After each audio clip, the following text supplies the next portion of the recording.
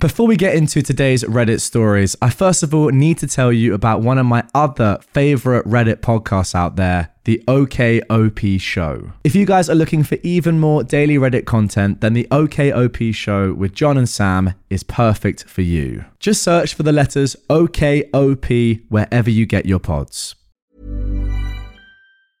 Hey, I'm Ryan Reynolds. Recently, I asked Mint Mobile's legal team if big wireless companies are allowed to raise prices due to inflation. They said yes. And then when I asked if raising prices technically violates those onerous 2-year contracts, they said, "What the f*** are you talking about, you insane Hollywood ass?" So to recap, we're cutting the price of Mint Unlimited from $30 a month to just $15 a month. Give it a try at mintmobile.com/switch. $45 up front for 3 months plus taxes and fees. Promo rate for new customers for limited time. Unlimited more than 40 gigabytes per month. Slows full terms at mintmobile.com. What is going on, everyone? Welcome back to my channel. I hope you're all doing well. Today I've got some more I Do Work Here Lady stories for you, so sit back, relax, and let's get straight into them. I'm not even wearing a uniform. I've thoroughly enjoyed reading everyone's stories on here, and as I'm reading, I'm having flashbacks of my own I Don't Work Here Lady, because I've worked in retail since my college days, and get mistaken for working in other shops all the time. So I figured I'd share some of these stories with you. It's worth mentioning I come from a city that is pretty small. By other country standards, it wouldn't be considered a city at all, but more of just a town. As a result, we always say that everyone knows everyone around here. Hence, I think everyone thinks I work everywhere. Also, I think I must have one of those faces. This happened over 20 years ago. My future husband and I had just bought our first house together, and we were in a department store looking at homeware. I saw a tablecloth that I wanted, but we weren't sure of the size. One of the tablecloths was out of its packaging, so I held it up in order to get an idea of the size as my husband held onto the other end. It's worth mentioning that it was Christmas time and very cold, so I had a full-length black coat on with hat, scarf, and gloves. Next thing, I got a very firm hard tap on my shoulder. With a very perplexed look on my face, I turned to see who was touching me uninvited. There was a woman standing there, red-faced and huffing at me, asking me where the bathroom section was. Tapping her foot, the whole works. I have to say, I don't like being touched by strangers. I also cannot abide rude people. I opened my eyes as wide as they could go and glared at her. I said, "How would I know?" She again insisted, "Just tell me where the bathroom section is. I'm just looking for whatever item." I looked at her incredulously. What makes you think I would know? I'm literally in a coat, hat, scarf, and gloves. The uniform in that shop at the time, if I remember correctly, was a horrible blue pants and a blue and white short sleeve check shirt. At this point, she just turned and walked away, but I could hear her in the distance complaining about me to another poor soul. I just left the store at this point as I'd had enough of Christmas shopping, and Christmas shoppers for that matter. I always hated spending my only day off shopping. It always makes me wonder what goes through these people's heads. Why they cannot start their questions simply asking, "Do you work here?" It would save them so much hassle and cause them far less embarrassment. If I'm approaching someone who is very evidently working there, I still ask just to be on the safe side, because you just never know for sure. Well, I mean, the majority of sane people, at least I think so / hope so, probably don't have to think about this. If you go up to someone who clearly works in a store, you just ask them a question. You don't have to ask them, "Do you work there or not?" But I guess for entitled people and just stupid people, if I'm allowed to say that, this is probably a good law to abide by. Even if someone is wearing their full works, they're wearing blatantly the uniform, they have the badge, they have the hat, they've got the apron, they've got everything, just ask them, because you never know. Also, if you're stupid enough to go up to someone in a full black coat with gloves on that clearly isn't the uniform and ask them where the bathroom section is, yes, you should be asking every single employee that you think might work there if they really do work there. What you should definitely do, though, is never tell these people where you actually work. You do not want them showing up there and complaining about you. Moving on to our next story, this isn't a dog daycare at all. A while back, I was working in an office that allowed dogs. It was an open floor plan, and since customers never came into the office, we kept the dogs' food and water bowls right by the front door, just because it was the most convenient space and no one else would see them but us who worked there. Of the 6 of us who worked in the main office area, I was the only one who didn't have a dog. No pets policy at the apartment, and I always felt horribly left out. To make matters worse, across the way was a doggy daycare. One day, a very frantic woman came in and she had an absolutely massive basset hound with her. Usually, the only people who came into the office were associates who had appointments with someone working there, but it was rare they brought their dogs. She ran up to me and said, "Do you work here?" And I said, "Yes, how can I help you?" And she said, "I wasn't sure if you took walk-ins, but I read online I could just drop him off. I tried to call, but no answer." I didn't know what she was was talking about at that point, and I said, "Come again? Who did you call exactly?" Thinking if I could just settle her off to whoever she came to see, I wouldn't have to decipher her problem. She said, "Well, it doesn't matter now. Look, something urgent's come up and I really need to leave him here. Here's his food he likes and I'll be back in a few hours." And at this point, I wasn't thinking of the doggy daycare. I thought maybe she was a friend of someone here.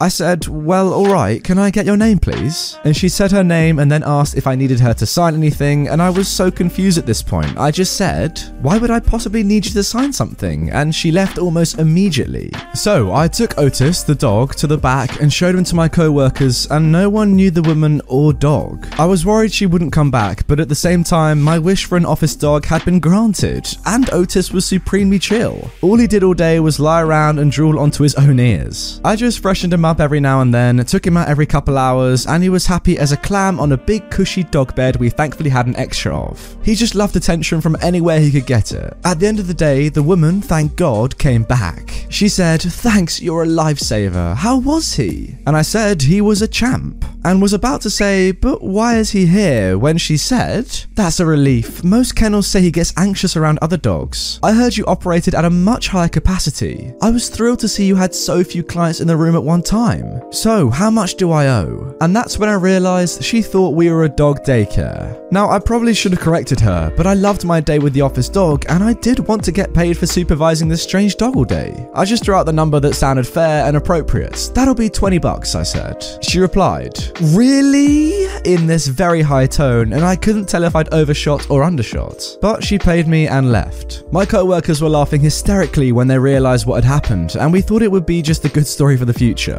But the next week, she came back. She said we were so much more affordable and less overcrowded than her other place that she was happy to use us. I was glad for the company, so just took him. I didn't think there was any way she couldn't have at least some idea we weren't a dog daycare. The whole ordeal was so strange, I just figured don't question a good thing. I was much younger and dumber then. Not long after, Otis started getting dropped off 2, sometimes even 3 or 4 days a week. I was in heaven. He was such a love, and he made fast friends with the delivery guys and visitors. One day we took our office Christmas card photo, and Otis was over that day, so we included him in a Santa hat. It was pretty great, but it turns out Otis's owner was friends with one of our clients, who I guess happened to have the card out on her table, or was kind enough to display it alongside her other holiday cards. Because one day Otis's owner came in holding the card and walked up to me and said, "I can't even believe I'm asking this, but is that my dog in this photo? This isn't a dog daycare at all. This is just an office, isn't it?" She said it with a note of surprise, as though she was looking around and putting it all together for the first time. No coincidence that this was the first time she wasn't in some crazy rush either. She was like, "Then who are all these other dogs?" And I explained. I was terrified she was going to demand her money back, or worse, take some sort of legal action against us for misrepresenting ourselves as a dog care business or complain to corporate. Instead, she basically said, "Why didn't you ever say anything?" And I explained we just really liked having Otis around. She stopped for a minute and seemed to be thinking and said, "Is that right?" And I said yes. And I told the story of how I was the only one in the office without a dog, so I loved the company. She seemed a little flummoxed or hesitant, understandably, because the whole thing was so weird. She turned to my co-worker and asked if I was telling the whole truth. I don't know why she thought my co-worker, also a stranger to her, was any more trustworthy than me, but hey, strange times. My co-worker backed me up, of course. So she said, "Well, I wish you'd said something sooner. You could have saved me a lot of embarrassment with my friend back there." I'm Sandra, and I'm just the professional your small business was looking for. But you didn't hire me because you didn't use LinkedIn Jobs. LinkedIn has professionals you can't find anywhere else, including those who aren't actively looking for a new job, but might be open to the perfect role, like me.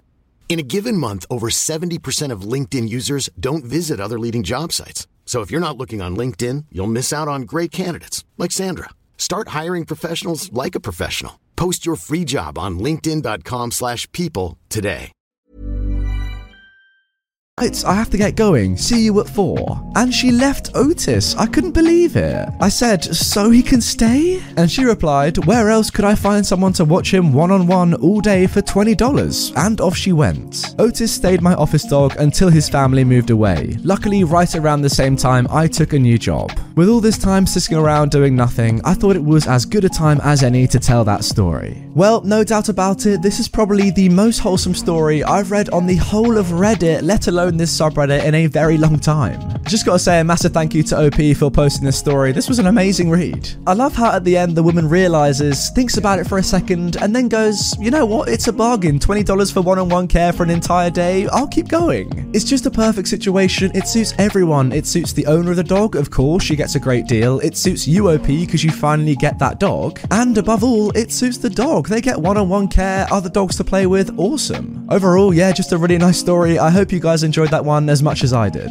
Now, just in case you guys hadn't had enough wholesome content already, here is our final story, a wholesome I don't work here lady story. So for some context, I was spending the summer with my grandma and I was doing a lot of landscaping work for her. I was about 14, so she basically paid me by getting me a CD or game whenever we went to Walmart or something. So one day I'm browsing and stuff when this little old lady comes up to me and says, "Young man, where can I find blank CDs?" I've spent so much time there that summer that I know exactly where they are, so I just say, "Well, I don't work here, but I know where they are, so I'll show you." She goes on and on about being embarrassed as we walk over and says she's buying them for her grandson, so she doesn't even really know what she is looking for. So we get over there, I show her the blanks I'd always buy and explain why I think they're good, yada yada. She offered to buy my CD I was carrying around, but I refused. Yep, nothing special, but still one of my favorite moments of my life. You know what, guys, the majority of the time on my channel we come across a lot of negative people, and although admittedly it's very funny to laugh at how stupid they are,